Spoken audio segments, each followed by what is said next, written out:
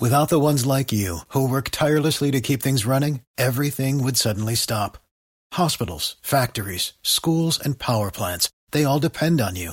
No matter the weather, emergency, or time of day, you're the ones who get it done. At Grainger, we're here for you with professional-grade industrial supplies. Count on real-time product availability and fast delivery. Call, click Grainger.com, or just stop by. Grainger, for the ones who get it done.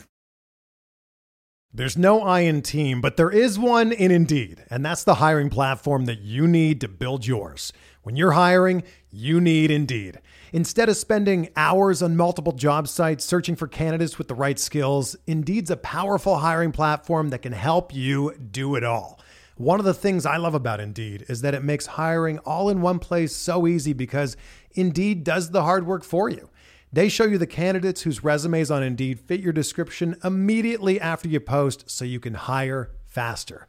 Join more than 3 million businesses worldwide that use Indeed to hire great talent fast. Start hiring now with a $75 sponsored job credit to upgrade your job post at Indeed.com/Blue Wire Sports. Offer good for a limited time. Claim your $75 credit now at Indeed.com/Blue Wire Sports. That's Indeed.com/Blue Wire Sports, and support the show by saying that you heard it on this podcast.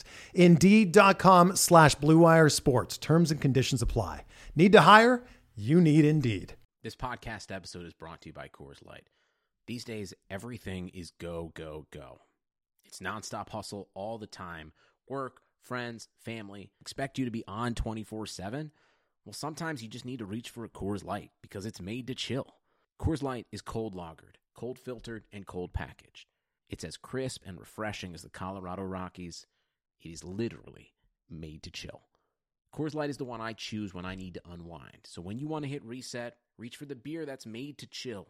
Get Coors Light in the new look delivered straight to your door with Drizzly or Instacart. Celebrate responsibly. Coors Brewing Company, Golden, Colorado. Trying to get by Benning. Darnell Nurse left it in the corner, gets up center. Perry scores! Corey Perry! Ilya able to take away from Solani. It's given away to Solani around in front. Score! Teemu Solani with the steal. And the fans want one. Off the floor! On the board! Paul Kariya!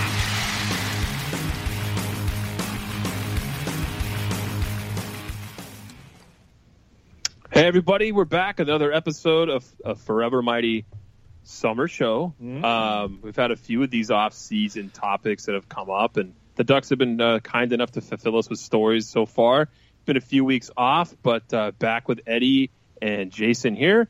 Big signings. We weren't sure we were going to be talking about anything super topical today because a lot of the big stuff already happened, but then the Ducks went out and signed Ondrej Kase to a huge deal. That was nice of them to do that for us. And then there's really nothing else to talk about, so it's going to be a really quick show. No, we got a lot. We'll talk Kase, we'll talk Gibson. Definitely want to bring up the fact that Eddie's riding again for pucks of a feather. Ooh, so fancy. He's getting back into the riding game. All that free time he's got up in Canada with nothing left to do.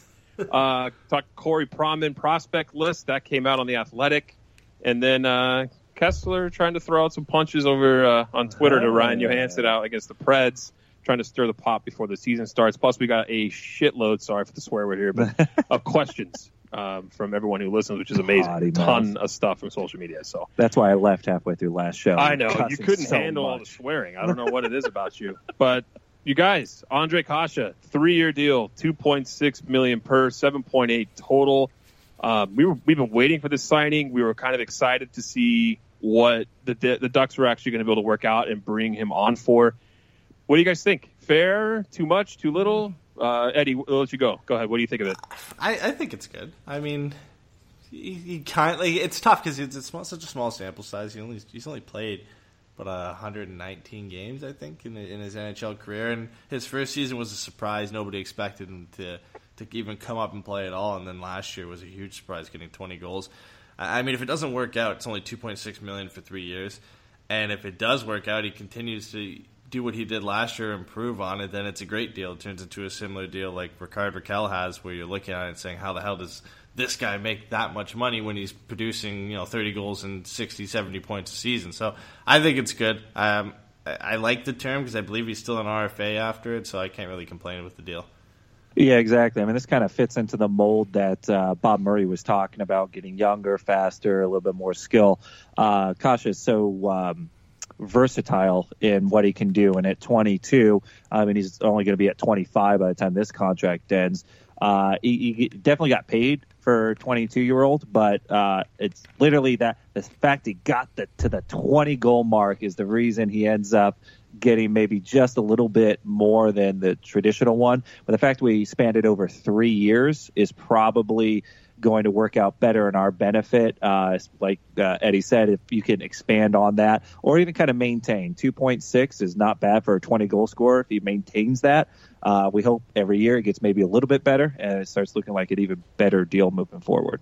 I mean, he's putting up stupid numbers 5-on-5, especially shot raise, shot location. He's in the right spots at the right time. You kind of can't teach that. It's a knack of a goal scorer. And being 22, if he turns into something here where he's putting up 20 plus, 25 goals a season, this is a extremely team friendly deal. I think it's a great sign. And now, what is that?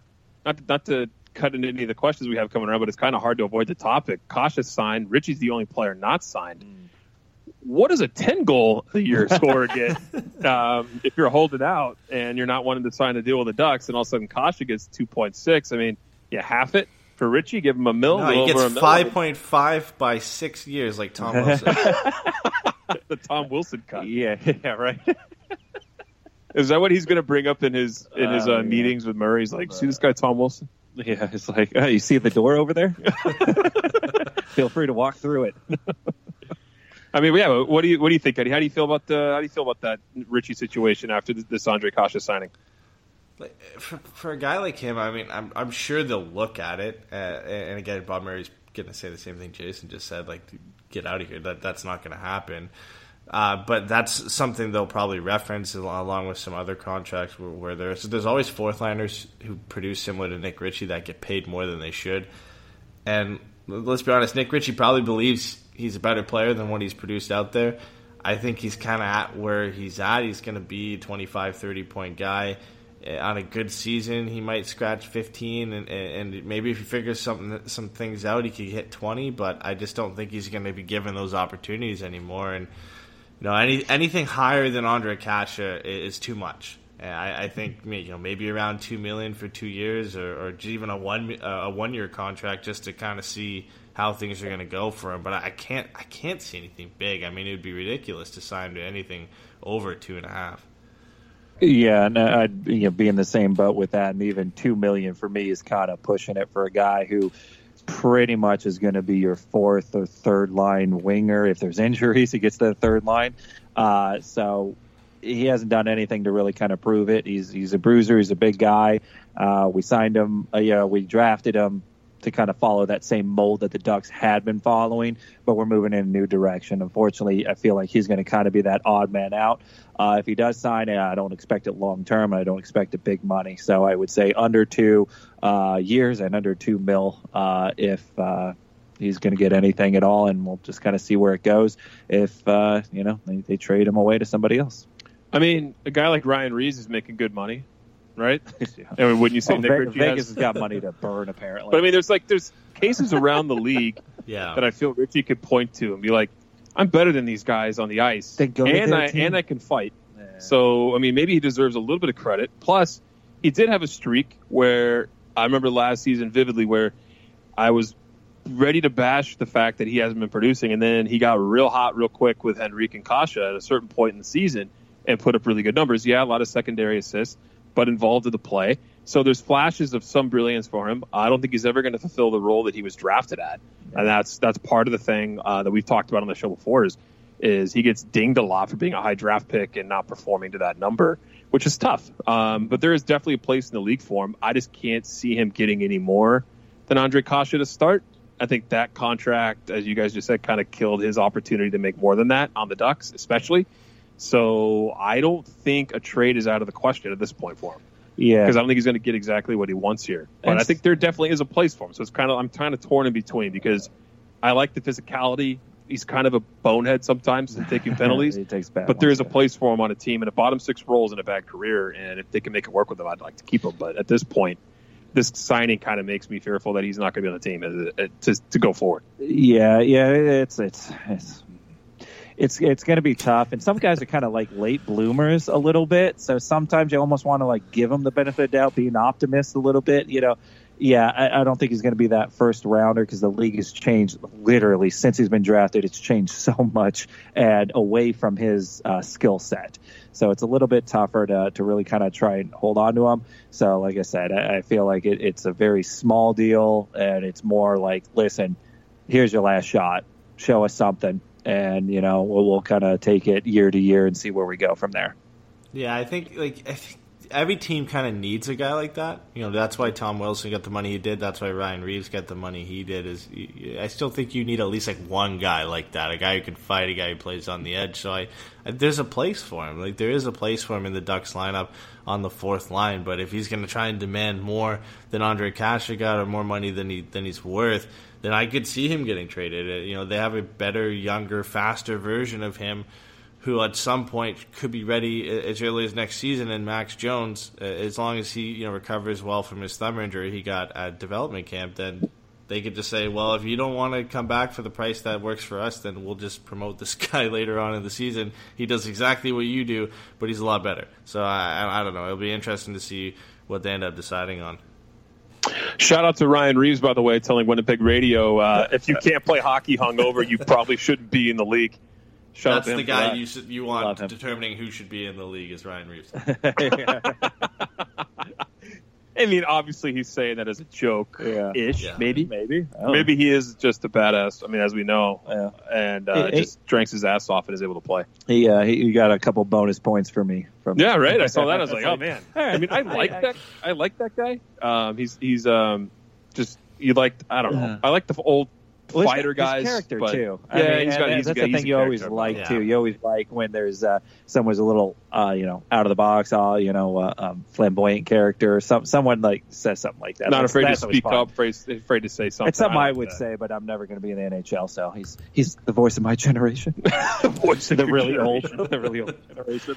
I can't make it. So the Ducks signed somebody a little over a week ago by the name of John Gibson to a ridiculously massive deal. Never heard of her. Yeah, right. I don't think anyone's heard of this guy, and no one ever talks about anything other than how injury prone he is across the league. I've been guilty of it. 8 years, $51.2 million, $6.4 million per. Modified no trade clause kicks in year 3 of the deal. He has another year left on his current contract, so they got him 9 more years. 6th in the Vezina voting this last season. I felt like I think you guys would say that he kind of got snubbed a bit. He's 25. He was second in goals saved above average behind Pekka Rinne and save percentage behind Pekka Rinne. And I don't know, man. I feel like this deal for the Ducks, God, that's a long time for a damn goalie on your team. 9 years, but it's not going to break their back, and I feel like the deal is something they had to do. You don't get a guy that's rated this high and on your team, and you drafted him. It wasn't like they had to trade a bunch of players to get him. He's an elite level guy, and he's been proving it. And I stand corrected. I've looked into a lot of stats about him being injury prone, and a lot of it was kind of like Bob Murray even told Elliot Friedman that, we're not worried about it anymore. A lot of it was conditioning. He fixed it. And then some of it, we just kept him out for precautionary reasons. We're not worried about him. So with as stingy as Bob has been with his money, I feel like they wouldn't have made this deal if they would have thought his injuries would be a problem. So I think this could turn out to be a steal for Anaheim as long as he remains healthy. But that's the case with every player. As long as they remain healthy, you can say that for anybody. So I think it's a good deal for the Ducks. The term was a little long, but you know what? He's young enough to where I think it's going to be fine. I think if they sign, I don't think you don't get him signed for less than 8 years, right? You have the option to because you're the team who drafted him. You can do the 8-year deal. I don't think I'm sure they probably wanted something like a 6-year deal so that he finishes off at around 31, and they're not venturing into 32, 33 and kind of worrying about that. But I think it's a great deal. I think the injury concerns are behind him. I think he's a top 5 goaltender in the league currently. I mean, he finished in second or third behind Rinne and Bobrovsky in most categories last year, and we did a big show about it with Paul Campbell, where we talked about how John Gibson should have gotten a Vezina nomination. Of course, he didn't end up getting, and he finished sixth in the voting, which was absurd based off his numbers. I mean, we've seen stuff this summer saying how he's been one of the best goaltenders since 2012-2013, and he has some of the best save percentage numbers since 1955 for a goalie through his first 150 games. I mean, the numbers speak for itself, and he only got a marginal upgrade on what Connor Hellebuck got paid for. And in my opinion, he's a lot more consistent and a lot better goalie at this point. And so I think it's a great deal for the Ducks. I think they got some value down the road, again, as long as he stays healthy, but everything points to that he can. Yeah, absolutely. So, as the only goalie on the show, clearly the only goalie on the show, I feel like I have some great insight on the goaltending psyche or whatever. Anyways, so this guy they made a choice, and they made a choice a couple of seasons ago when they said, all right, we're going to lose either Freddie or Gibson to an expansion draft. We're going to have to get rid of one of them. Our boy is going to be Gibson. Gibson has not proved them wrong. Obviously had some injury issues here and there moving forward. But like was said, he actually worked on that in the offseason and was adamant about it. I got injured. He got injured because of his technique. His technique was jumping around, being a little bit more dramatic in his saves, where if he was technically sound, he wouldn't be extending himself so bad and getting himself in such a bad spot where injuries are bound to happen. So the fact that he worked on that, his technique has gotten better over the seasons. I've noticed that. He's more in control. He still has the ability to do those dramatic saves when needed, but he doesn't move to that as the first option.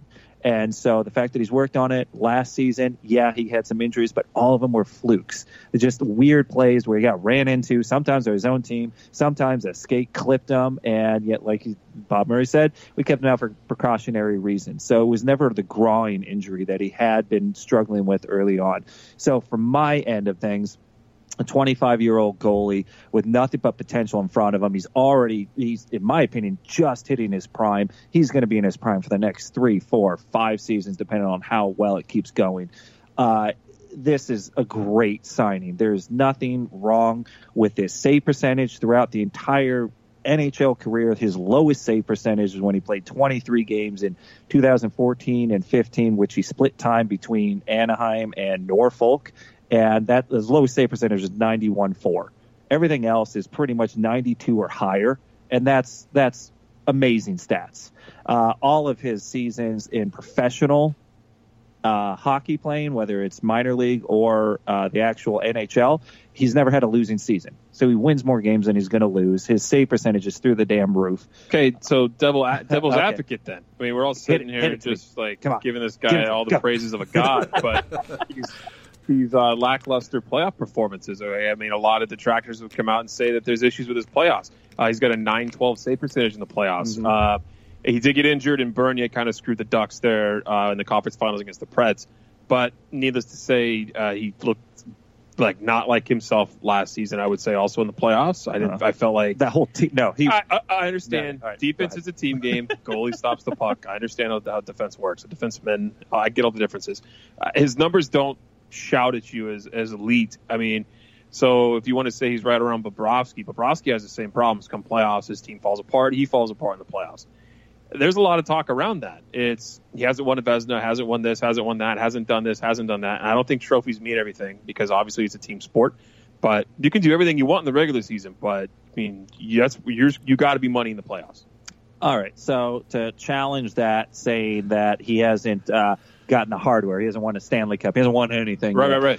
He's 25. Yep. Besides Matt Murray, name another goalie that is 25 or under who has won a Stanley Cup, who has won a Vezina trophy, who has won the Conn Smythe. Besides Matt Murray, there isn't a 25-year or younger goalie that's done that. So to sit there and go, he's got nothing. He's been a starter for 2.5 seasons, somewhere in there. You can't really put that on him. He's won nothing yet. He's barely played. Goalies take a little while. Matt Murray is a freak and playing on a freak of a team. See, you Ducks haters who aren't listening to the show, you hear that? Yeah. So I mean, it does not happen that often. Look at how great Holtby is. Look how great Carey Price is. They'll never won a cup. You're going to sit there and hold that over him? He's getting paid $10-11 million. I'd kick that dude down a couple pegs after the high godly ranking we gave him a season ago. So, and then even if you want to even put in Bobrovsky on there, the difference between Gibson, in my opinion, and Bobrovsky, when I watch Bobrovsky play in the playoffs, he's different. He's more in the regular season. He's in control. He makes those dramatic saves. He seems more desperate in the playoffs when I watch him play, and it doesn't pan out too well. Gibson, at least in the last against San Jose, he was in control. He did everything he could. That team played like crap in front of him. The Sharks capitalized on him, and everyone was kind of like left open to just pick apart John Gibson. At some point they're going to start going in. And also at the other side of it, Martin Jones was playing unbelievable. He was getting super lucky in a lot of stuff where the Ducks are a little bit snake bitten. But at the same time, I can't compare the two. Although they haven't had playoff success, I think Gibson is poised to take that next step. And I think giving him 8 years after this next year is just gold for the Ducks. Yeah, we don't really have a lot to work with in the playoffs for him either. Like, you've got the really, really crappy playoffs from last year, and then you've got the long run that they made the year before that, and that's pretty much it. I mean, he had 2 playoff appearances the season before that, and like 4 way back in his rookie season with the Ducks. So there's not a ton to work with, and I think maybe we can evaluate his playoff experience and his performance a little bit more based on maybe how they do this year and the year after that. And if he's still struggling, then maybe you can start to say he's a guy who struggles in the playoffs. I mean, with Bobrovsky, we have a little bit of a bigger sample size. Same goes with guys like Rene and others. So I think we kind of got to give him a little bit more leeway with that because we haven't really seen a lot of it. And as we've already said, I mean, last year's playoffs, everybody was bad, and John Gibson pretty much did everything he could. So, I mean, you really can't blame it on him. So I think we just need a little bit more time to see if his playoff struggles are real or not. All right, let's get on to a topic of discussion that kind of centers around a guy who's signed but yet to be talked about to be re-signed. Eddie, as we kind of indicated at the beginning of the show, or we said in the show, is that you now write for Pucks of a Feather. You did an article about Jakob Silfverberg moments after Eric Stevens of The Athletic decided to do and release his article on Jakob Silfverberg, or Jakob Silfverberg, however you want to call him. Who cares? How do you feel about it? About Eric Stevens, ruining your day like that, first of all. I know. And second of all, why don't you tell everybody a little bit about the article? Yeah, so it was in the works for a little bit, and I was about halfway done, and then I got a nice notification because I've pinned Eric Stevens' tweets on Twitter for notification, and it comes through saying that he's put an article on Jakob Silfverberg, which is pretty much the exact same topic that I had. Obviously, the article's been reworked a little bit now, so it's not exactly the same as what Eric was putting out, but yeah, it kind of deflated my tires a bit. It was my first article in about 4 or 5 years, and Eric beats me to it. I mean, his is obviously a lot better than mine, but yeah, I mean, basically, his was about how Jakob Silfverberg is going to affect the Ducks cap situation moving forward if they ended up re-signing him. And I changed mine to kind of look at a little bit more on what they could get for him, where he could go, and if they could kind of work it into their system with the contracts coming in, of course, for John Gibson, which I don't think it had been confirmed at that point, or maybe it had, and then Andre Kase, who obviously signed today, and then Nick Ritchie. So it's interesting because we had some comments from Bob Murray at the season ticket holder event where he said he's trying to work things out with Jakob Silfverberg. He also mentioned Adam Henrique, who's, of course, already signed an extension. And then he also said he doesn't want to lose him for nothing. And, he mentioned guys like Bielexi and others. And we obviously remember when he dealt Kyle Palmieri to the Devils to not lose Kyle Palmieri for nothing. And he got a decent return there. So it's an interesting spot because I don't think they really move him now. But the question becomes is when is it too late? Because, if they're a good team at the deadline, you don't want to give away a player who's being productive and is a part of your top 6. But you also don't want to lose him for nothing. So it's an interesting situation because you would expect he's going to get a raise, maybe not a massive raise, but maybe around 4.5. And with not much money coming off the books and a lot of extensions kicking in next season, there really isn't a lot of room. After Nick Ritchie gets signed, that's pretty much the cap that the Ducks are going to have. and then add on whatever the salary cap goes up. So they're going to be in a tough spot if they want to bring him back. So how do you feel about the idea that Bob said he's going to move him to his off wing?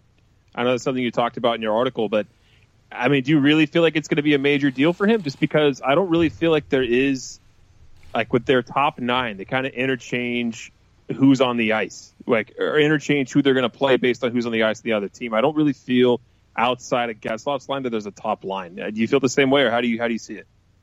Yeah, I kind of get it. I think he's done it before, and I don't think it's a huge thing. I think it's more so that Corey Perry, Andre Kase, and Patrick Eaves aren't as comfortable moving over to the left side as Jakob Silfverberg would be. So it's kind of just an easy transition to move him to the left and keep him in the top 6, because after Rickard Rakell on left wing, there really isn't anything. You've got Nick Ritchie, you've got maybe Brian Gibbons if they want to move him to the left wing, and that's pretty much it. I mean, all the options right now on right wing for the Ducks, so you might as well move him over there and keep a skilled player in your top 6 and work things out from there. And of course, that means bumping Andrew Cogliano down to the third line, but I think we would all agree Silfverberg's a more skilled player and probably more deserving to be in the top 6 than Cogliano is. So I think that's the logic behind it. It makes sense. I mean, I think he released, or the Athletic released, some projected lineups where they had him on the left of Adam Henrique and Corey Perry, or Andre Kase was up there as well. So,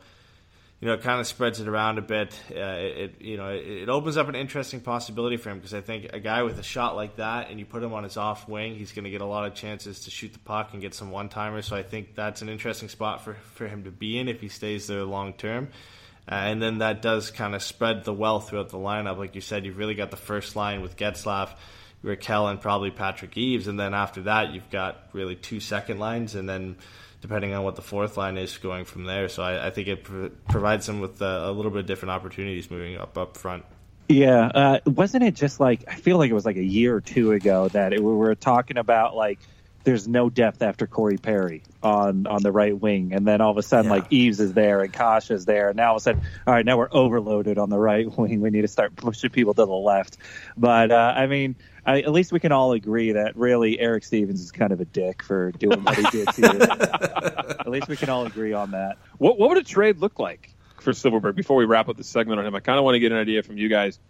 What would that even look like for the Ducks? Because I don't really feel like they could get a ton for him. It's going to be, and they don't want a ton, right? They were trying to clear cap at this point, I feel like. Yeah, and they want to go a little bit younger and quicker, and Silfverberg is good. The one thing that Murray likes to do is he likes to see where he's at, and he kind of takes it almost like a quarter of a season at a time. So at the quarter season mark, he'll probably evaluate where everyone is. Now, Silfverberg, less than impressive last year, but that could just be a fluke. He is 27, I believe.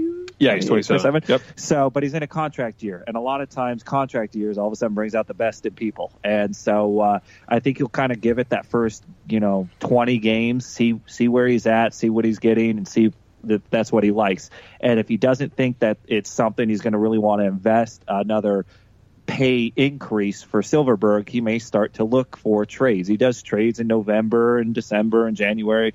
He doesn't really kind of wait around to the trade deadline for the most part. Anaheim's usually pretty off the radar when we get to that point. So he usually tries to make that trade somewhere in the second quarter of the season. So it'll be kind of interesting, but I feel like they're not.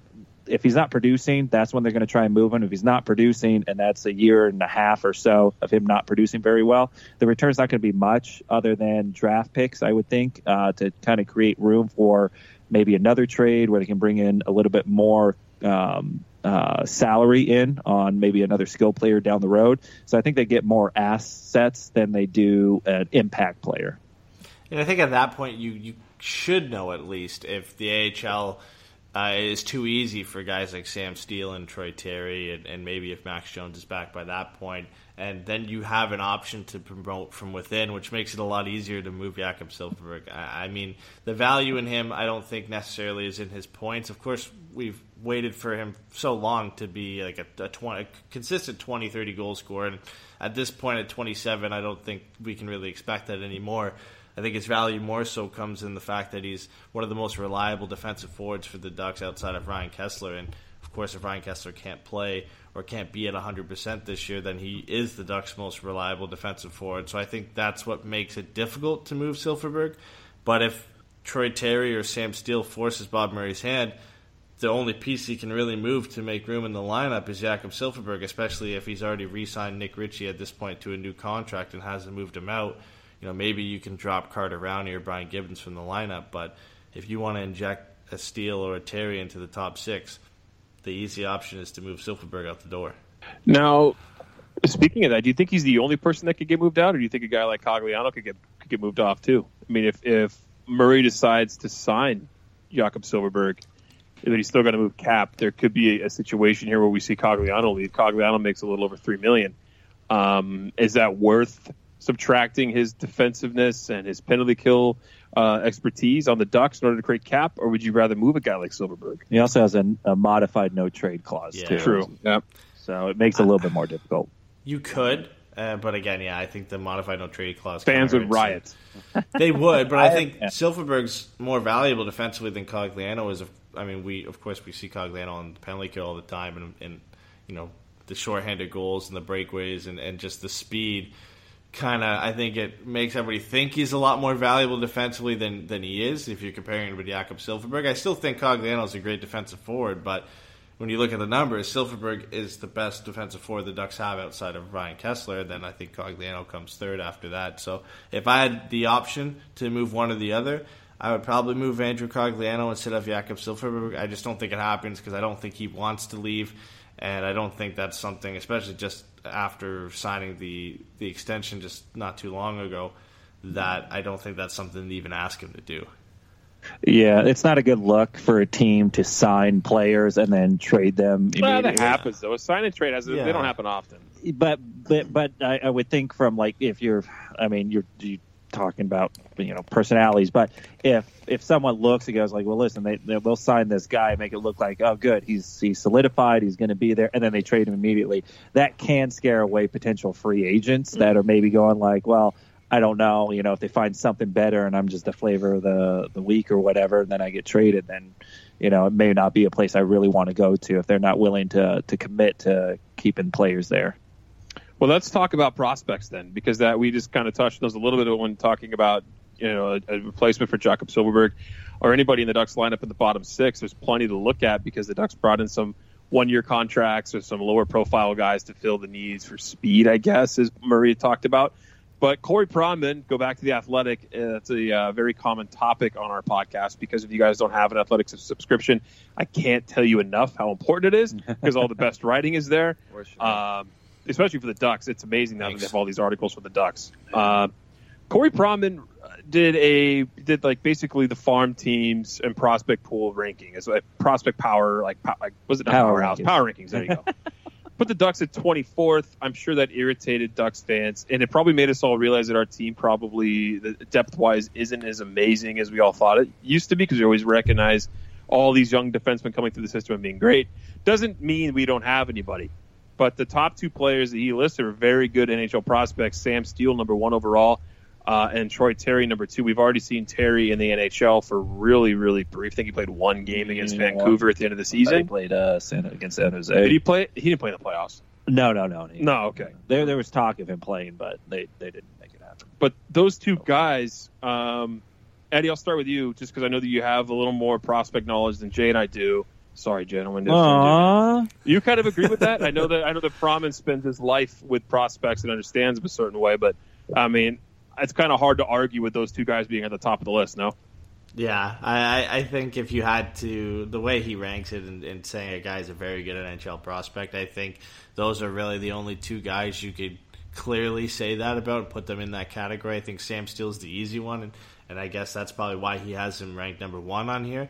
I think he's the Ducks' best prospect by a fair margin, and I think he's the guy who projects the highest to maybe be a top 6 center on this team in the future. So I mean that's an obvious one. I think he'll rip up the AHL this year and get a good shot at playing some significant minutes with the Ducks, especially if Ryan Kesler isn't playing this year or isn't healthy to start the season. Troy Terry is the question mark for me because I still like him and I still think he deserves to be in that spot. And I did like what we saw from the small sample size that he played with the Ducks last year, but I just don't know exactly what he's going to be yet. I mean, everybody looks at his big game aspect to the way he plays, playing in the Olympics and at the World Juniors with the shootout, and even at Denver with the stuff that he did there. Yeah. I mean, it's kind of cliche and it's a little bit intangible to say a guy's like a big game player, that he like performs in big games. Well, I don't know if that is enough to say that he's going to be a great player with his team. I still think he projects as like a third line player in the NHL. He just hasn't shown me enough consistently to prove that he is a guy that can eventually be a second line player. But I still think he's a great prospect for the Ducks, and I still think he's worthy of being in there with Sam Steele as a very good NHL prospect. Yeah, and we had a chance to see it at the prospect thing. We saw Sam Steele. We also saw Troy Terry. Max Jones, I think, was injured, so he wasn't there.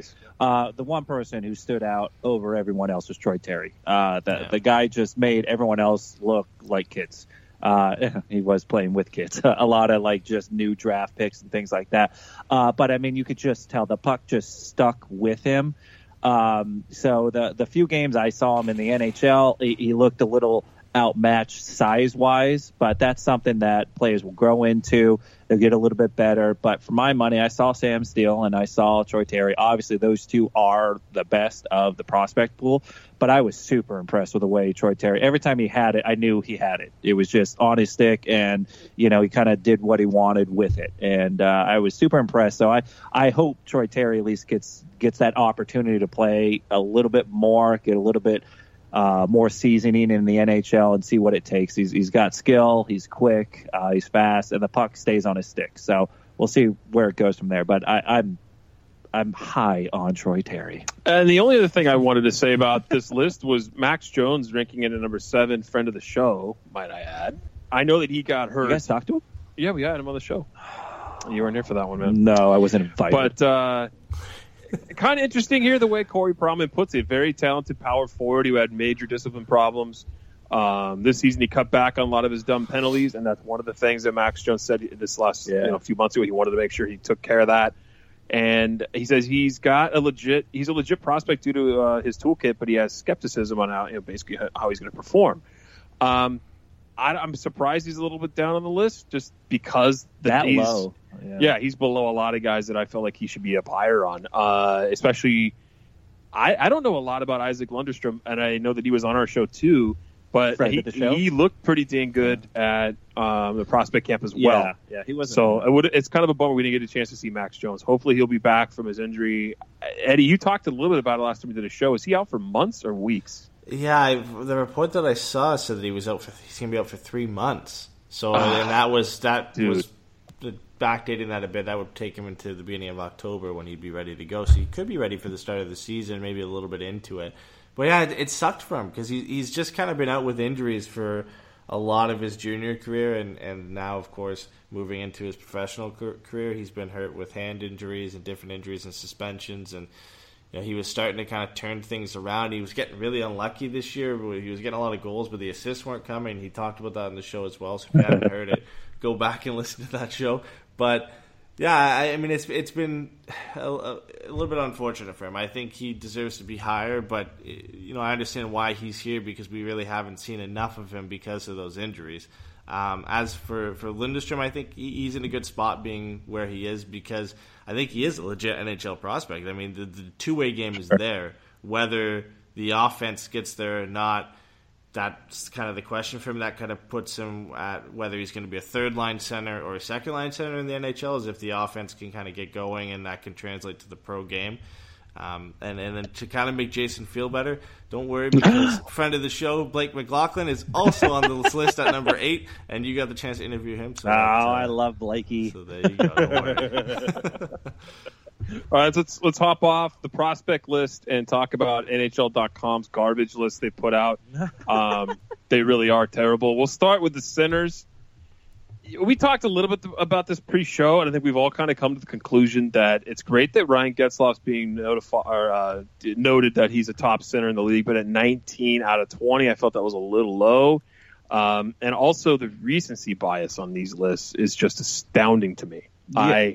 I get McDavid or Jason Calls McJesus is number one. I get Crosby. I get the very undervalued Evgeny Malkin. I don't think that guy gets enough talk about him. If you're talking about a high-end guy that kind of no one talks about because he's not Canadian. Austin Matthews at 4. Nathan McKinnon at 5. You're kind of like, all right, he's great. Also had a great season that he finally broke out once Duchesne was gone, yeah. Move along the list. There's some guys here like Matthew Barzal, but the one that really stuck out to me that kind of felt like it was just a kick in the balls was William Wild Karlsson. Bill. And I like Wild Bill. There's nothing wrong with him. He got paid this summer for having a hell of a year last year in Vegas, went on a great run. But what a kick in the balls to Ryan Getzlaf, who was over a point a game, that was had injuries. He carried the Ducks, I felt like a lot of the time, along with John Gibson this last season. And to see him at 19 was a bit disappointing. Eddie, how do you feel about it? Well, it's funny because you look at, like, they have the rankings here. They have Mike and EJ's rankings. So Mike didn't have him ranked at all, and EJ had him ranked 15, and he lands in at 17. Fair enough. I mean, I guess whatever. And then Ryan Getzlaf, EJ had him ranked 14th, Mike had him ranked 16th, but somehow he's at 19.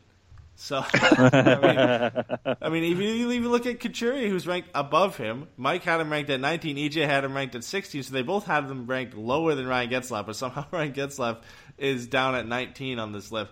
I don't get it. Yeah, William Karlsson, I get it. He had a great season, but recency bias is high, putting him even on the top 20 at all, and then having him up at 17 above Ryan Getzlaf, even above Sean Couturier, who I think, is questionable for this list anyway, just based off having one good offensive season. It's a unique list, to say the least. And then it's just funny in the background looking at the two rankings and seeing how it's just weird. Like the way where they're ranked based off like the averages of these guys' rankings makes no sense. That's the most Canadian nice thing the way you put it. It's a unique list. As to say, it's a shit list, but hey, they did what they thought they needed to do. Yeah, that's insane. I mean, don't get me wrong. Jack Eichel, great center, often injured, hasn't really wowed anybody. Where Ryan Getzlaf, year in, year out, doesn't seem to matter how old he is. He just seems to dominate whatever game he's playing in, and he's always there. Karlsson, barely there. He's ranked ahead. Barzal is a rookie. I'm always skeptical when it's a rookie and trying to rank them high amongst all of this, whatever position they're in. You rank them high after a rookie season, to me, is kind of asinine. It's just like, wow, he had one good season. That's our sample size. Hey, let's see how Barzal does without JT being top line center. Now Barzal's going to be top line center. Exactly, and there's always a sophomore slump. I mean, not in all cases, but it's just like, oh my God, we didn't see this guy coming. We don't know how to defend him. All right, we've had a whole off season, a summer to look at the tapes, look at what he does, his tendencies. He's definitely going to be tighter. And then all of a sudden, that's the guy you need to pay attention to, where he wasn't the one you had to pay attention to. Getzlaf has always been paid attention to, and he still is a point per game, despite injury, despite working through all the stuff he has to, carrying Corey Perry on his shoulder, on his right shoulder, as he sets up a fist for all the other good goal scorers. So, so it's crazy to me that Getzlaf is so ranked down, all the way down to 19th in this list. How none of us made fun of Leon Draisaitl being on this list? He was 20. I don't know who 21 was. I gotta see he was 21 or 22 and go like, well, yeah, they should beat him. Well, there's just so many guys on this list that are too high, and some guys are too low. I mean, Getzlaf should probably be around 14. I mean, Kuznetsov it's maybe subjective, a little bit lower. Right? When you get the top 20, you're getting the very, very top of the crop of all the best players. So it's kind of become like, who do you like more? I get it. But some of these guys, you can just tell is recency bias, and that goes into the defensemen too. The top 20 defensemen. This is a Ducks show, so clearly we're going to have an opinion about this. No Ducks players ended up in the top 20 defensemen at all. I told you guys also pre-show, top 5, even top 6, I could say are fine. You got Victor Hedman, Drew Doughty, Erik Karlsson, Brent Burns, PK Subban, Seth Jones.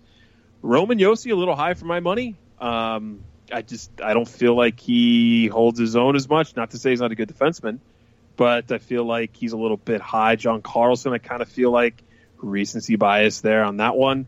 The Cup winner, Alex Pietrangelo, always been a good defenseman, right? Consistent. I could see him where he's at there. Yeah. But then you go down a little further on the list, you got guys like Zach Rowinski. You're kind of like, what the hell? Charlie McAvoy. You could pick and pluck guys off this list and wonder why a guy like, I mean, everyone likes, it seems like most fans like Cam Fowler the best out of all defensemen on the Ducks. And a lot of teams, like fans outside the organization, see him as like the top defenseman too. I, as everyone knows, apparently ride the jock of Hampus Lindholm because I get shit on for that, saying all these great things about him all the time, and figure he should be on this list as well. I would personally feel like he's like an 11 to 15 guy. You could move him up and down that list. He's just as close to Zach Werenski, I think. I mean, I like Zach Werenski. I think he's a really good player, but he's got the offensive numbers. I mean, he only had 37 points, Zach Werenski did. And I believe he played a full season. Hampus Lindholm missed a couple games here and there. I don't think they're far off from each other, where you have Werenski at 12 and you don't even have Hampus Lindholm on the list. And then you've got guys like Oliver Ekman-Larsson, who, he puts up the points occasionally. Didn't have a great year, still makes 15. Torrey Krug makes this list. You know, Shane Gostisbehere, he's a great player. Dougie Hamilton's way too low. And then you've got Charlie McAvoy in his rookie season, which is just mental that he's even on this list. There it is again, the rookie. There's a lot of good players that I think they got left off this list. There's some questionable ones, but I don't see like how Hampus Lindholm doesn't make this. And to me, it's either Ducks fans or the analytics guys who really like Hampus Lindholm, and nobody else really even notices him. You know, I can understand maybe leaving Cam Fowler off the list because I think it'd be pretty close. He's probably top 25, top 30. But I don't see how you leave Hampus Lindholm off this list, especially the season he had. I mean, we talked about this before. The goals that he had put him near the top. The points that he had were great for him, and he missed a couple games. And you look at the points per game he had, he was up near that second tier, a defenseman, obviously behind like the top guys like Doughty and Burns and Carlson, who put up insane points. He was right kind of sitting around the other guys. And Gostisbehere was, I believe, like a healthy scratch for a number of games this past season where he just wasn't producing, wasn't doing much. I mean, he kind of caught fire here and there. I mean, he's got flashes of brilliance. I mean, his rookie year was, something to really kind of look at and go, well, that's amazing. Werenski's kind of the same thing. And even Torrey Krug, I mean, he's dynamic. He's got the things, but I mean, if you're talking about defensemen, it just seems like if they're not producing, just holy numbers on offense, the defensive side of things, they just seem to have the same weight or the value. And that kind of sucks on Lindholm's end because I feel he's a very smart defenseman. He's working hard on his shot and getting shots through, being a power play guy. Eventually, he's going to be so loud they can't just ignore him anymore. And I feel like they're maybe ignoring him just a little bit right now. Dude, we were shocked talking this summer. Eddie and I were talking, and it was like, did you know Hampus Lindholm had 13 goals last season? Yeah. I was like, what? Really? Oh, yeah, and he had a hat trick in one game, the overtime winner. Oh, now I remember that. Yeah. So it wasn't as bad, like the stats. Like I was like, maybe he doesn't have enough goals. No, he had over 10. So we'll see whenever the league decides to catch on to Hampus Lindholm and give him some recognition. I'm not saying give him a Norris. Well, I'm saying if he does all these goals and all these great things when they're playing East Coast teams on the road, then he'll be on the top. Oh, yeah, it's just everyone's got to go to sleep. Eddie, you're in Toronto. Everyone's got to go to sleep at some point. Except for Eddie, he doesn't sleep. Except for Eddie, except for me. He actually pays attention. So we have a ton of questions on social media, but before we get to that, there's just a little bit of an off-season nugget that Ryan Kesler decided to send us before we get to all the fan questions on social media. Ryan Kesler with his street fight offering out to Ryan Johansen of the Predators. Obviously, these guys have a beef in the regular season. Johansen just can't stop letting Kesler live in his head, as every time he gets a chance to talk about him, he talks about how much he hates him and doesn't understand how his family roots for him, all this crap. So Kesler on August 5th sends out a tweet at 4:30 in the afternoon. Probably happened to had a couple of cold ones. Maybe he's on the golf course, hanging with buddies, or he's just barbecuing or whatever. Maybe he's bowling. Or maybe he's just sitting around going, "I'm just going to piss this dude off." You know who I hate. Maybe I should see if I still live inside this guy's head and then just send. Yeah, maybe. I want to bring this whole thing back up. So he tweets at Ryan Johansen 19, "How's summer training going? You want to meet in the streets before we get going on the ice?" And then less than 3 hours later, Ryan Johansen kind of did a little bit of a bitch move. He didn't at Kesler. He just tweeted back out, "I'll pay for your parking." Wait, that's a bitch move? Yeah, he's supposed to why not just reply back to the tweet? Or, usually when you just reply tag back, him, you reply direct. You reply directly back to the guy who tweets at you. I would call it a bitch move. I'd call it confusing for people who are following. Yeah, it's just Ryan it looks Johansen. like a random tweet. What the hell are you talking about? Pay for my parking. I would reply back mine too. Yeah. I got a parking ticket.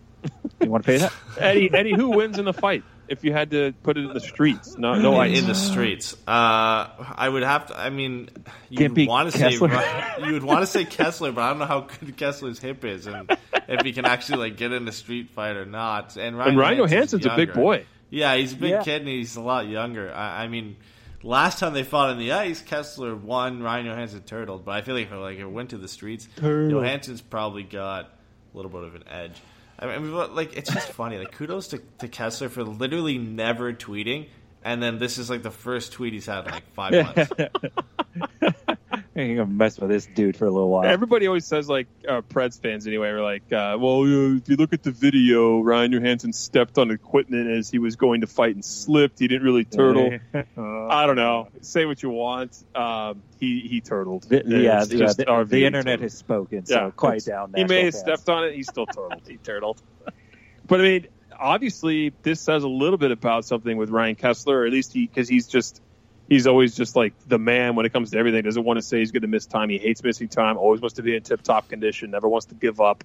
Do you guys think he's ready to play if he's trying to get in Johansen's head? Yeah, that's an interesting thought to think about. I mean, why would you try and chirp a guy as hard as he is right there if you're not going to play against him? I mean, and if Ryan Kesler misses a full season, how many more years does he have left to mount a comeback after missing an entire season? So, I mean, that kind of adds a little bit of fire to the speculation that, maybe he'll be around and be ready. But, I mean, things are so hush-hush when it comes to Anaheim and how players are, what they're doing. So the fact we even got a tweet is amazing.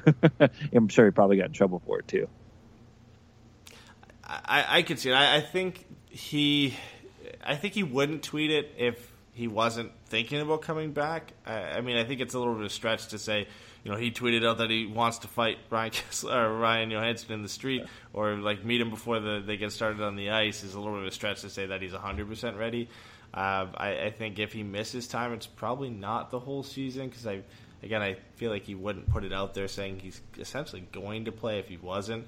I still think he could miss some time, but yeah, I think it'll be interesting to see if he's ready to go. I mean, we all hope he is, and the best part would be if he's ready to go against Nashville to see how this all unfolds, and if he actually ends up fighting him on the ice or not.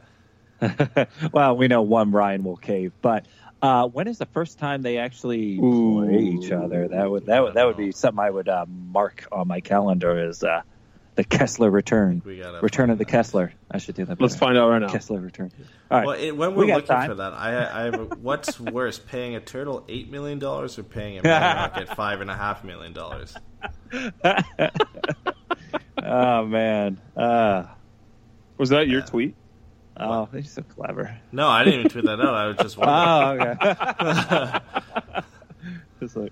Because I put out, I put something out after the Ryan Johansen thing because I went and looked at his whole profile and on Cap Friendly, and I couldn't believe that they were paying him $8 million. And then I got a bunch of Preds fans who got really upset, and they were bringing up Ryan Kesler's contract. I was like, I know Ryan Kesler's contract is bad, but it doesn't excuse the fact that Ryan Johansen's contract is pretty bad as well. I mean, he's a 60-point guy, and you're paying him $8 million. Yeah, that is a lot for a 60-point guy, but.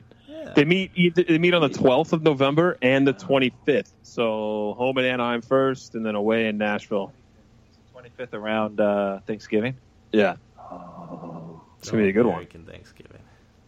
Yeah, American Thanksgiving. Oh, sorry. Yeah. The one, you guys give thanks on a different the one day. that counts. When is the actual Thanksgiving? Is it 22nd? Yep. Whatever. Yeah, what does it matter? So they're going to fight one of those two games, I would assume. I mean, Kesler's probably shooting for end of November. Yeah. Probably return, maybe. I would feel like he's going to miss it for a couple of months. I think he'd do it at home if he could. Oh, yeah, but he loves to early rile November. up the home fans. You know what I mean? Or the He'll actual do it either way. fans in the arenas. He doesn't care. Yeah, with all the money Ryan Kessler's making, he's now got rent in Ryan Johansen's head. Easily. Yeah. He can All afford it. Let's And he move doesn't on have to pay for parking. Yeah. Let's move on to the fan questions before we wrap the show. Eddie, do you want to kick them off? You have them up? Yeah, I have them up. We had a bunch. This is what I don't get. During the regular season, we can't get any. And we're in, like, late August, and we have, like, 15 questions. I'm sorry, are you yelling at our fans who are asking questions right now? Are you belittling them? Well, like, half of them got cut off because they're all asking about Andre Kasha, and, like, literally 2 hours later. Yeah, they're like 2 hours later. All right, so we'll go with start with Reddit here.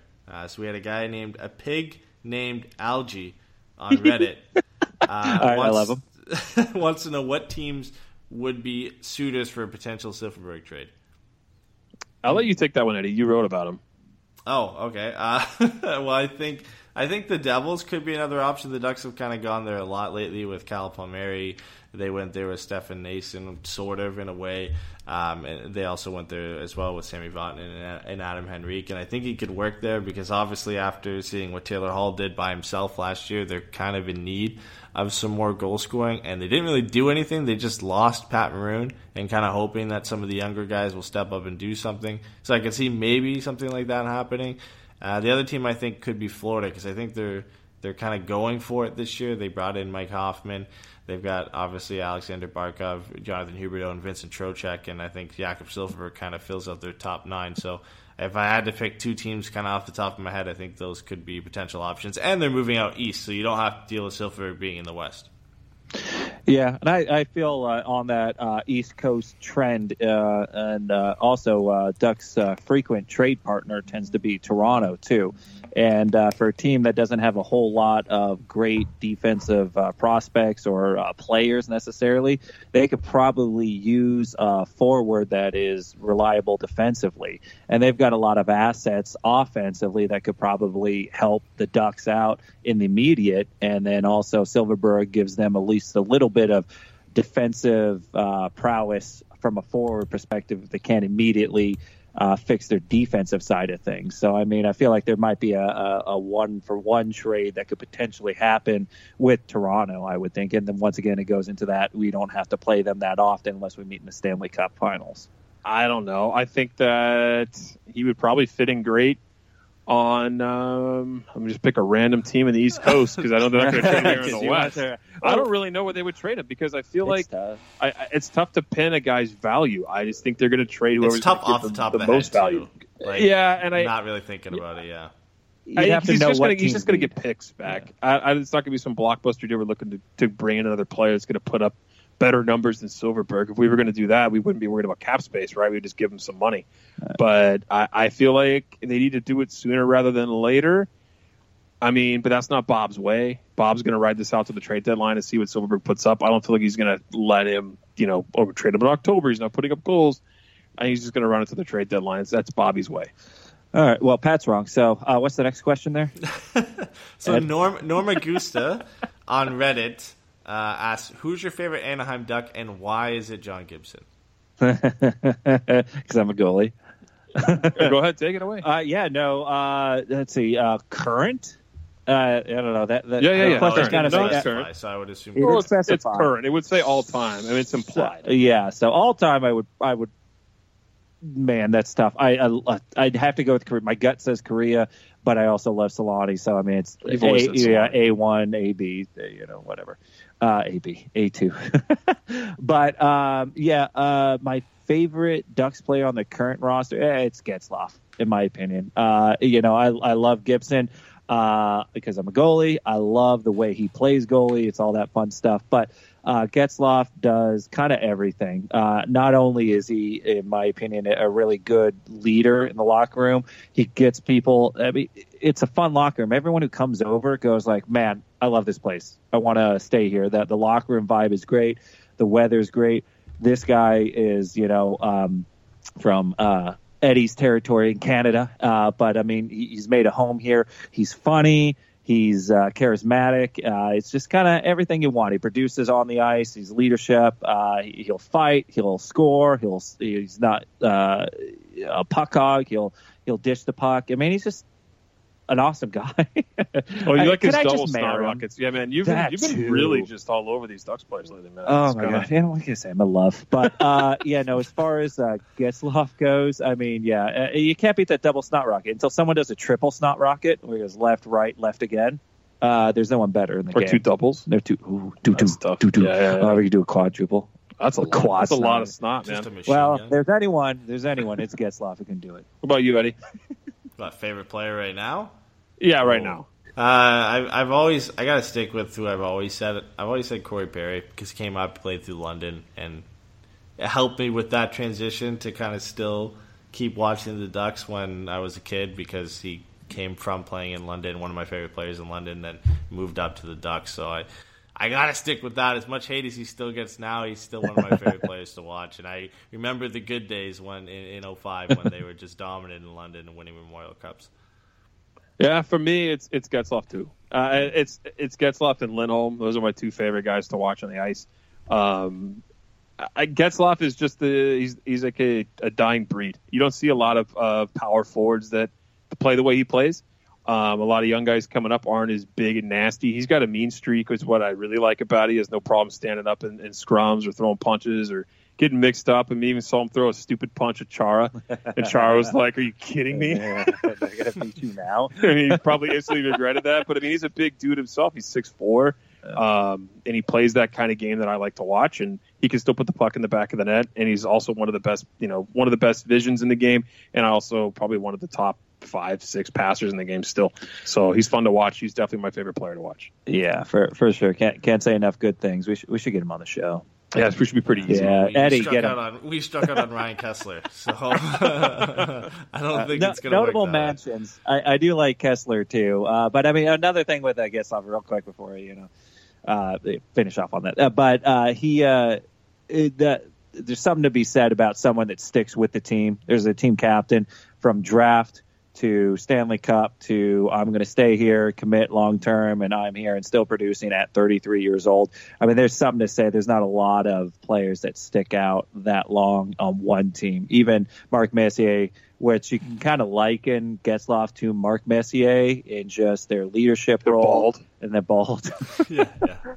And they both have the mean streak, and they both can do that sort of deal. But even Mark Messier jumped around on teams, and they're bald. Yeah, well known as a Canuck, Mark Messier. Yes, right. Let's hop over to Facebook. Jason Gray says, what position needs most help for that guy. all the local teams? I'm going to say local teams as in Ducks and Kings. I wouldn't reach out the rest. I between Ducks and Kings. If you had to talk about the Kings for a minute, very briefly, because this is a Ducks podcast. Yeah, Jason. Obviously, they need more scoring is probably where I would put the pen there. For them, it's the easy target. They got Kovalchuk. He's a little bit up there in age, but we'll see what he's able to put up. I would definitely say depth scoring would be needed for the Kings. Yeah, for the most part, I mean, they're solidified in goaltending. Their defense is, they got Drew Doughty for the foreseeable future here. It's nice to see Dustin Brown actually rebound because I felt like that was their biggest drawback was, crap, that contract's going to suck for a really long time. Everyone pretty much had a great season last year who had a bad year the year before. Yeah, exactly. So Toffoli needs to kind of maybe step his game up a little bit and a little secondary scoring here, there. So they're kind of in the same realm as the Ducks. They need to – the big guys have to produce, and also they have to get that secondary scoring. Eddie? Yeah, I was just going to say, I mean, I think it's the same for both teams, is they both kind of need a little bit of help in scoring. Some guys need to step up, like you said, for the Kings, Tanner Pearson and Tyler Toffoli kind of need to step up a bit. Jeff Carter needs to be healthy and play a full season. And for the Ducks, they need Rickard Rakell to do what he does. Patrick Eves coming back. They need Jakob Silfverberg to have a good year.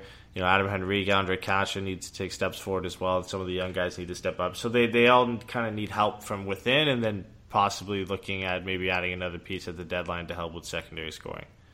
Yeah. All right, so let's talk about the big question from a buddy of ours, David Rodriguez on Facebook.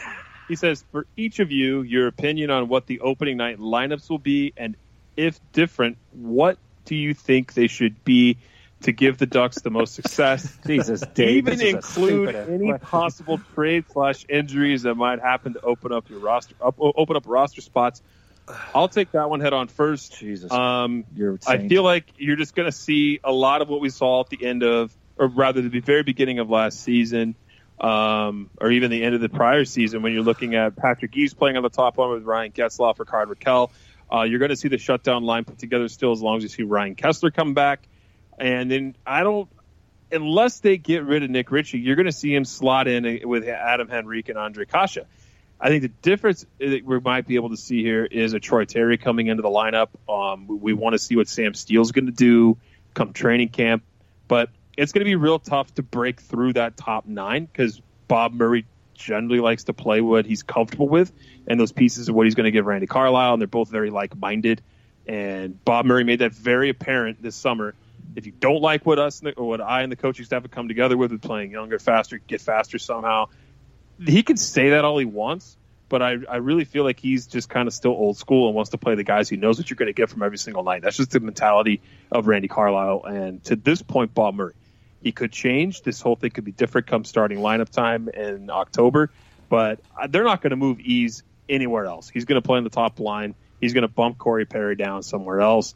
And that might be on the third line where maybe Nick Ritchie's not going to sign, and then you're going to see Perry on the third line. But that's the only major change I could see happening, unless you want to mix in a prospect on the fourth line. What about you, Eddie? I mean, I think it's going to be a little bit different. Just kind of what he said at the season ticket holder event, where they're going to move Silfverberg to the left side. I think that's going to happen no matter what. And I think that opens up a little bit of different possibilities that kind of breaks up the shutdown line, no matter if Kessler's in the lineup or not. And honestly, I think the top line is going to be Getzlaf, Rakell, and Eves no matter what. I think that's the obvious one. I think that's going to be the easy go-to option for them. But I think Silfverberg is on that second line left wing, and I think Adam Henrique takes a step forward, and then either Kase or Perry are playing on the right wing for the second line. And then you take whoever's not there, you put them on the third line, and then you've got Kesler and Cogliano on there. So I think they shake things up a bit. Then, of course, you've got like Ritchie, Gibbons, Rowney, or whoever on the fourth line, whoever you kind of want to throw in there. And then you let the kids start in San Diego, and then you take things as they go, see how they do down in the AHL and how guys are doing up. But I think the second and third line kind of get a shake-up a bit. If Kessler's injured, Henrique's playing second C, right? I think he plays second C no matter what. Wow. Yeah. You think even with Kesler coming back, they demote him down to third? I mean, they're essentially 2A, 2B, right? They're going to play probably both around 13, 14 minutes a night. Getzlaf and Rakell and Eves are going to probably play about 16, 17. And then you maybe bump up some guys' numbers for power play here and there. But, I think Henrique is the 2A and Kessler's the 2B, no matter if he's healthy or not to start. And I just think that's the way they're going to go. And I think it's going to be Silfverberg with Henrique at least to start, and Cogliano and Kesler still together. And then you just split up Kase and Perry, whoever you want to have on that second or third line.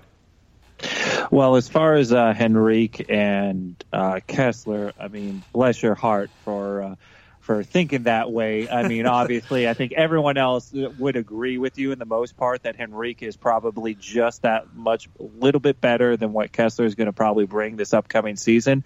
But unfortunately, Carlisle is a creature of comfort. There's a lot of C words right there. So I feel he's going to go with what he might know best, and he knows what he's going to get out of a shutdown center. So if Kesler is healthy, you'll see him on the second line, and Henrique will still be on that third line.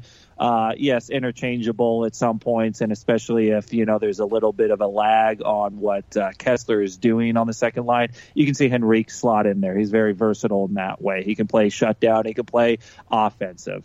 But for my money, depending on exactly how Kesler shows up, that shutdown line that the Ducks fans are used to with Cogs, Silverberg, and Kesler, in my opinion, that stuff's pretty much demolished. I don't see that line really being intact moving forward for the most part, mostly because we don't know what Kessler's going to bring, and we're not quite sure what Silverberg's going to be doing as well. I think Silverberg will definitely still be on the second line. Henrique can kind of move in and out, but I feel at least to start the season, you're going to see Carlo's going to do everything he can to do what he knows, and what he knows is what he's done the last 2 seasons. That's pretty ballsy for anybody to say that they're going to take Ryan Kesler, who's a heart and soul guy, who's making almost $7 million a year, and who's pushing so hard to come back right now. They're going to be like, hey, man, we signed Henrique because we know you're not going to be able to play that well, so you're going to be playing bottom 6. Good for you, I can't see it. I see it being a smart move, maybe because Henrique's it's faster. a smart one. Everyone thinks that's the right one. I just can't see them doing that. It's like a 2B though, right? Like it's not necessarily a third line because they're going to be playing very similar minutes. And you're right, because I just said at the beginning of the show, they don't really have like outside the top line like lines. They kind of just roll matchups. So I can see what you're saying there for sure.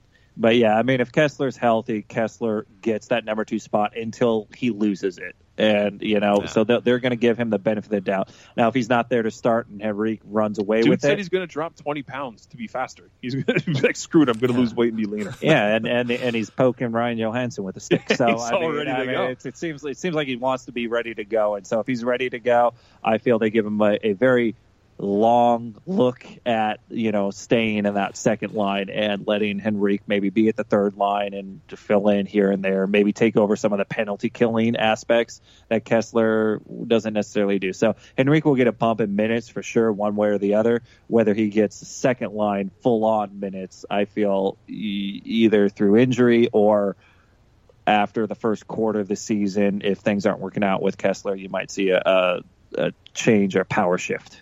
Eddie, you could be the next John Chayka. I feel like your progressive thinking could put you in a GM role somewhere in the league at your age. Yeah. Don't turn it down, man. For sure, yeah. Well, and all your connections. Oh yeah, all my. No, man. I mean, your lineup was pretty spot on with like kind of how they should form the team, but I just can't see these old dudes being like, "That's a great idea." Yeah, it's not too pessimistic with these old men. No, I get it. It makes sense. Kesler's still going to probably be asked to be the guy that's going to shut down the other team's first line, so that's going to bump his minutes up. And he's probably going to still be like the first penalty killer guy, so that's going to bump his minutes up. So if you look at the score sheet at the end of the night, he probably has more minutes than Henrique. I just think offensively they probably put Henrique in more situations 5-on-5, which kind of evens it out a bit. And let's not forget how much the Ducks value faceoffs. They did sign Antoine Vermette to a contract at 90 years old because he could win a faceoff every now and again. And Kessler's really good at those. You don't shut up. That's what they did. What did Vermette bring to the table? Are you going to seriously go out and stick out and give this guy as a fourth-line center, you're really upset. They signed him because he can win faceoffs in crucial situations. You don't sign a guy for pretty much an intangible. Yeah, you can. If you put him on a fourth line. It's not like he's sniping on the power. They would put him out there literally to win a faceoff, and then he'd go for a line change, which would completely mess up the flow of play. Like, they'd be in the offensive zone with like 30 seconds left, and he'd be out there just to win a faceoff. Then he'd go off for like Ricard Raquel, and they got to wait for Raquel to get on the ice for them to actually set up and make a play. So they've already wasted like 10 seconds waiting for Antoine Vermette to just like wind sprint to the bench. Oh, you're right. I'm sorry. How many goals did Raquel have last year? What are you talking about, though? 30. We're talking about Vermette. I know, I'm talking about like setting up in. The that's all he's out there to do. I think he's out there for more of the defensive zone faceoffs. And he's no longer. That's what Carlin. Well, let's keep talking about him. Go into Twitter. We're just going to argue, and Jason's just going to drag us down to the pit. I'll yell at you guys. Jared Brass, what is the likelihood that Ryan Kesler doesn't play this season? Damn it! I feel like we've already talked about these questions. I'm sorry, everybody. What do you think of the signings on defense and the long-term contract for Gibson? We did answer all of these things. I guess we could kind of maybe touch quickly on Ryan Kesler. Likelihood that he doesn't play, I think, is slim, especially just because it's him. He's not going to let anybody tell him he can or can't play. I feel like he's just going to be like, yeah, no, I'm fine. Nope, I'm fine. I dropped weight. I'm faster. I feel better than ever. and we're going to see what he has to bring to camp. We'll see if Bob Murray really is that stickler of, if you're not fast, you're not playing. No. But there's no way they're going to bring, like I just said, they're not going to let a guy who makes almost $7 million a year sit on the bench or play 5 minutes a night. He's in. I don't know when he's in, but he's not missing the whole season. Yeah. So, yeah, it'd be tough to put someone, the only advantage the Ducks could have is possibly put him on long-term IR. If they're pretty close to the cap, then that gives them some relief to maybe bring in somebody else. But he's a grinder and a guy that just won't quit. And so, when you have that kind of guy, out there trying as hard as he can, chirping, being, if he really thought he didn't have a chance to play this season, you wouldn't hear anything from him. He'd be MIA, and the fact that, he's making a little bit of noise and around. I mean, he may not necessarily be ready to go at the beginning, but he obviously feels like it's just a matter of time. Things got to heal. Things got to get in place. And the fact he did everything he could to play last season, and still, for what he had to go through, produced well enough for what he had to do. Hopefully a little bit more of that rest will go a long way. But I feel like you'll see him at some point, probably against Nashville. Yeah, I think he is maybe close to being ready to go to start the season. And if not, then he probably comes in around November, late at the end of November. But I mean, his signs look good. Like you said, he's shaved 20 pounds off to get faster. I mean, don't mind the fact that he probably has like plastic spoons for hip bones at this point. But I think he's still going to be fighting to kind of make a place and make an impact on this team. I don't think he's going to be the Ryan Kesler that we're used to a couple seasons ago. But I think anything at this point is better than the way he played last year. So Shellshock on Twitter says, what are your predictions league-wide for the season? I hate to be a Debbie Downer, but I don't think that we're capable of answering this question just yet. I think we have no time. Yeah, that's the thing. It's like I could go through a lot of different scenarios there. If you're listening to the show and you want to tweet back at us like with a specific question, I'd be happy to answer for you. But we could spend a long time. And this could be like a Puck Guys question I feel like we should put on the show at some point. Because Arizona will miss the playoffs. There's my league-wide predictions. Toronto wins the Stanley Cup. There's you went too far. Ottawa wins the gold medal at the Olympics. Yeah. All right, moving on here. Scott says, if GM has had any indication Kesler would be out for the season, wouldn't he have made another signing at center? Shouldn't that be an indication that Kesler will play? They did make a signing at center, and they signed Adam Henrique to an extension. Obviously, he had one more season remaining on the contract. Brian Gibbons. That was like the big thing, and they brought in some other guys like Brian Gibbons, like you said. Yeah. But they also have a prospect pool they can toy with. Obviously, Sam Steele's right on the bubble of coming up, as we talked about earlier when we talked about prospects. So I don't think that they're going to go spend money on a center at all. I think they're comfortable with where they're at, and I still think Kesler's going to play. Yeah, I don't think they have a whole lot of room to go sign any impactful player that's going to be a second-line center. And like Eddie said, I mean, if Kessler's not ready to go, Henrique slots in just fine on that second center. So you can throw in, a third-line center. You can put in, Gibbons if you want to try and put him in a third-line center. And then, bring in Sam Steele, give him a look at it. But I think if they're trying to go younger, faster, they're going to probably give their prospects a little bit more of a shot this season if Kessler's not ready to go. So it's not necessarily a clear indication that because they haven't signed another center, off of free agency, that Kessler's, a definite to show up. I still think he does show up, like we've kind of already covered. But at the same time, even if he doesn't, I feel the Ducks are willing to give their younger depth pool a chance to maybe prove themselves early on. And if it's not working out, then maybe you can see another trade or something else happening. Yeah, and I think the only way they don't, or that they bring in another center, would have been if they knew 100% that Kesler wasn't going to play. I mean, even if you're 50% sure that he might come back and the other 50% is that he's going to be out for the entire season, you still don't go out and sign another center in case he is ready to go, and then you've just completely screwed yourself for the cap and trying to fit players in. So I don't think they would have done that unless they knew 100% he wasn't going to play. And If he doesn't play this season, then they go and they promote Sam Steele or they promote Troy Terry or someone else and kind of fill holes that way. And at least then they haven't, they didn't take the risk, but it didn't bite them if he was ready to go. So Joey G-Man says, how long of a contract do you think will reward Silfverberg and Ritchie with? We talked a little bit about that. Nick Ritchie, for me, mill and a half, probably a 2 or 3 year deal at most. He kind of just is in a tough spot now that Andre Kase put up 20 goals and makes $2.6 million per season. Silfverberg's another type of story we talked about, but his is different only because his numbers are on the decline, and he's making he's making just under $4 million, right, Eddie? Yeah, 3.7, 3.8. Yeah, so I don't know if you can give him much more than that based on his numbers, and I see him maybe getting a 2 year deal at most from Anaheim, and I don't see that deal being made till summertime if they do it at all. I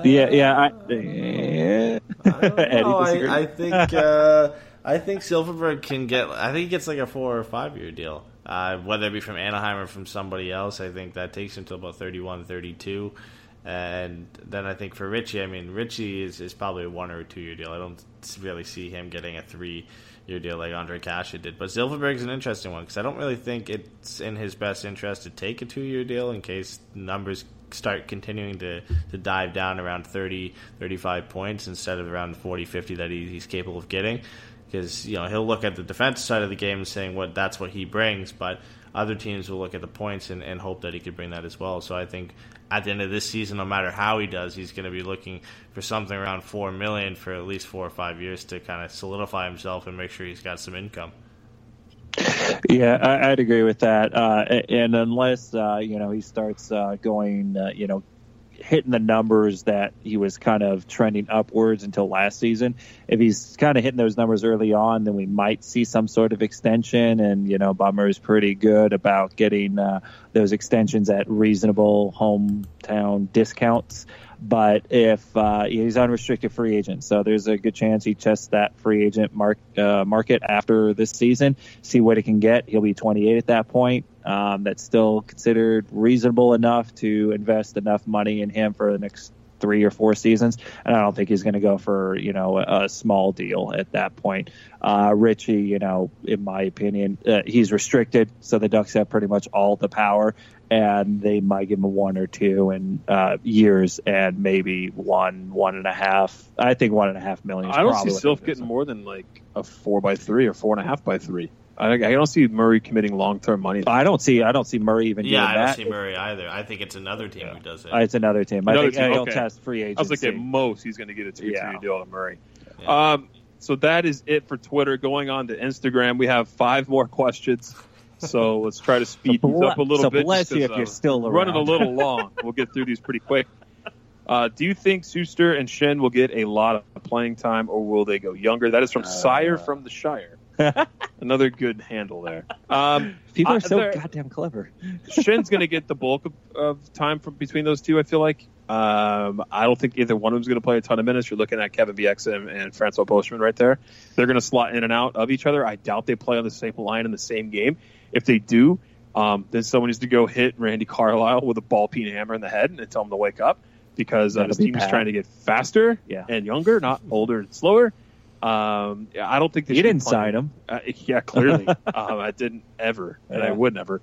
They're going to be the seventh defenseman rotating in and out with Marcus Pettersson or whatever young prospect the Ducks depth. It's depth with experience. It's not going to move the needle for the Ducks either way too much. No. One of them probably ends up winning the position after 20, 30 games into the season. It is kind of going to be the regular at that point. I think it's up in the air who it could be. Suster and Schenn are pretty similar players and what you're going to get from them. So I think in the end, maybe Schenn probably edges out and gets a little bit more playing time than Suster does. And then, I don't know, I would hope it'd be Larson over Pettersson on the left side. But either or, you're going to get something good out of it, and the other one goes down to the AHL. But as for Suster and Schenn, it's going to be similar, and then eventually one of them will just win out and get more playing time than the other. I just flipped a coin. It's Schuster, guys. There you have it. There we go. Ricky Bradley says, and Ricky Bradley, shout out. He's always contributing to us. So appreciate that. Apparently, he's number 2 and 3 on this list. Yeah, he's got 2 questions. He says, what trade do you think the Ducks could do when the season starts? Shoot, I think that's definitely a Silverberg trade for me. Silverberg or Richie? I was gonna say Silverberg or Richie. That's really it. Nobody else. The second part of the question is, if the Ducks trade Richie, what could they get back in return? A third-round pick? Bag of bucks. No. Bag of bucks? No, he's not that bad. Come on, he's not stoner bad.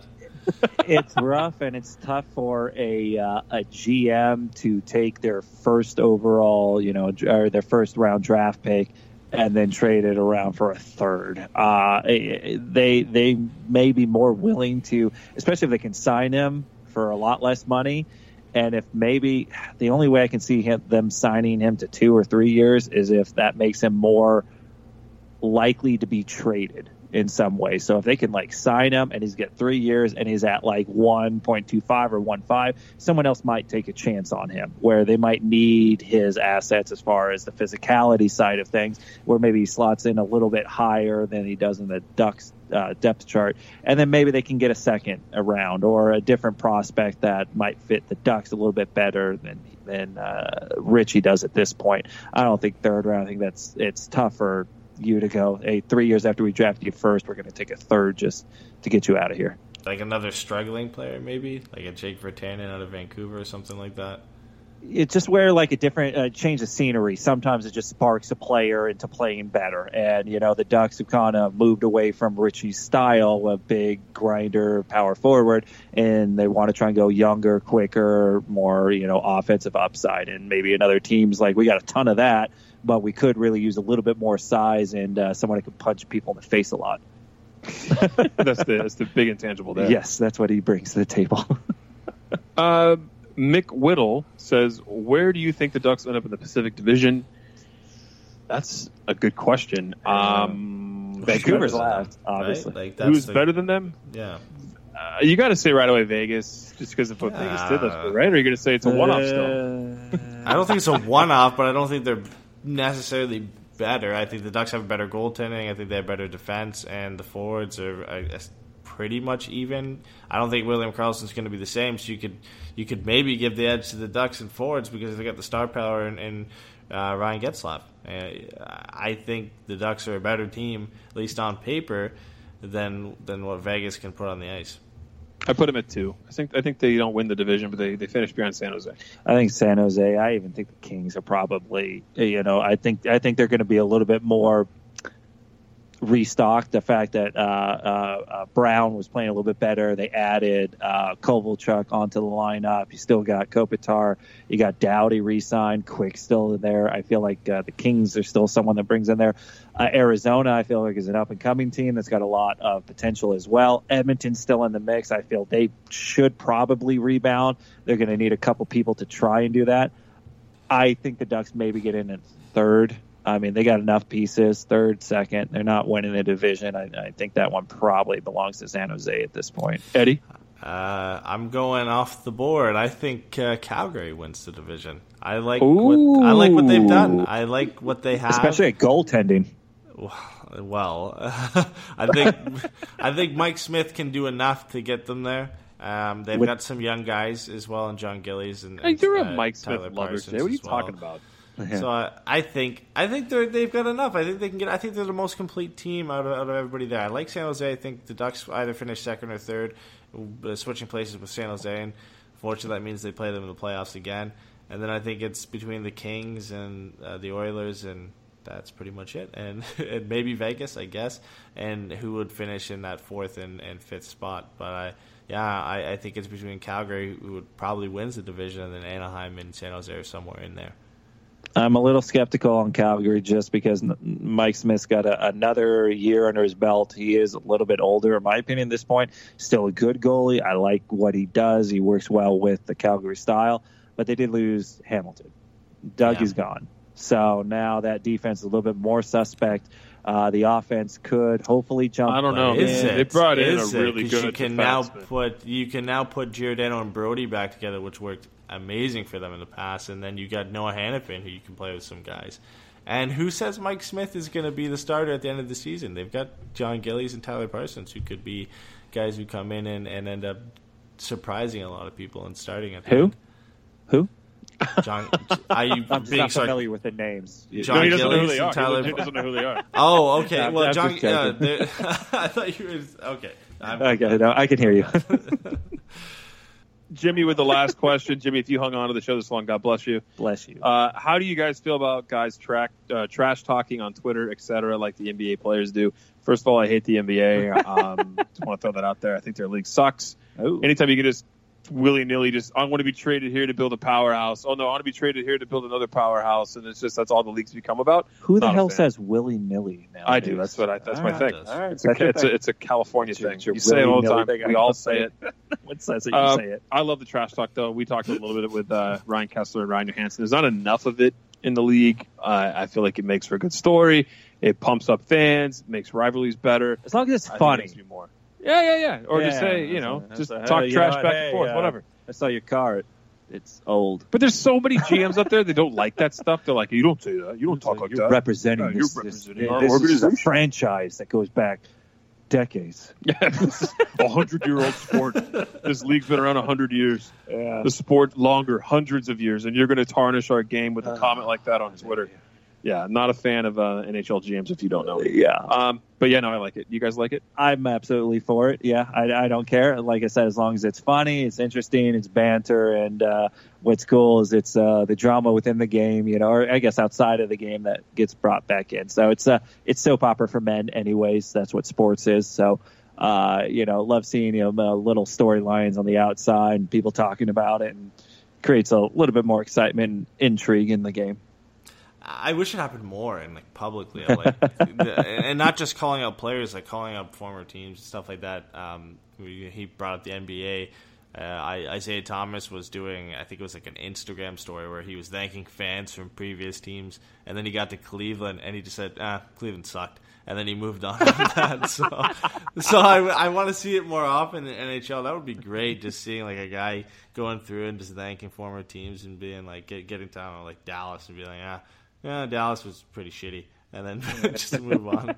I don't know. I want to see it more often and more public. There's no harm in it. It's a lot. It adds to the drama and the entertainment factor. Yeah, for sure, and it kind of it shows the players' personalities and makes them more personable.